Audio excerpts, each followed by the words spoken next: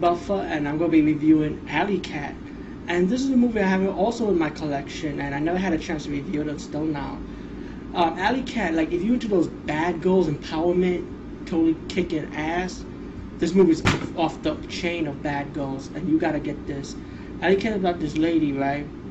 And she knows, she's a karate expert, she knows how to fight, you know?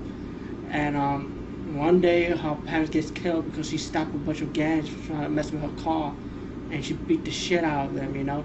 Her parents gets killed, she goes out to get revenge, you know, Death Wish style, you know what I'm saying? So she just kicks ass, plus you have a love story with her and a cop. All in all, this movie is good. I really enjoyed the action, and it's old school street grimy style, kind of like Death Wish style. But yeah, check it out, Alley Cat.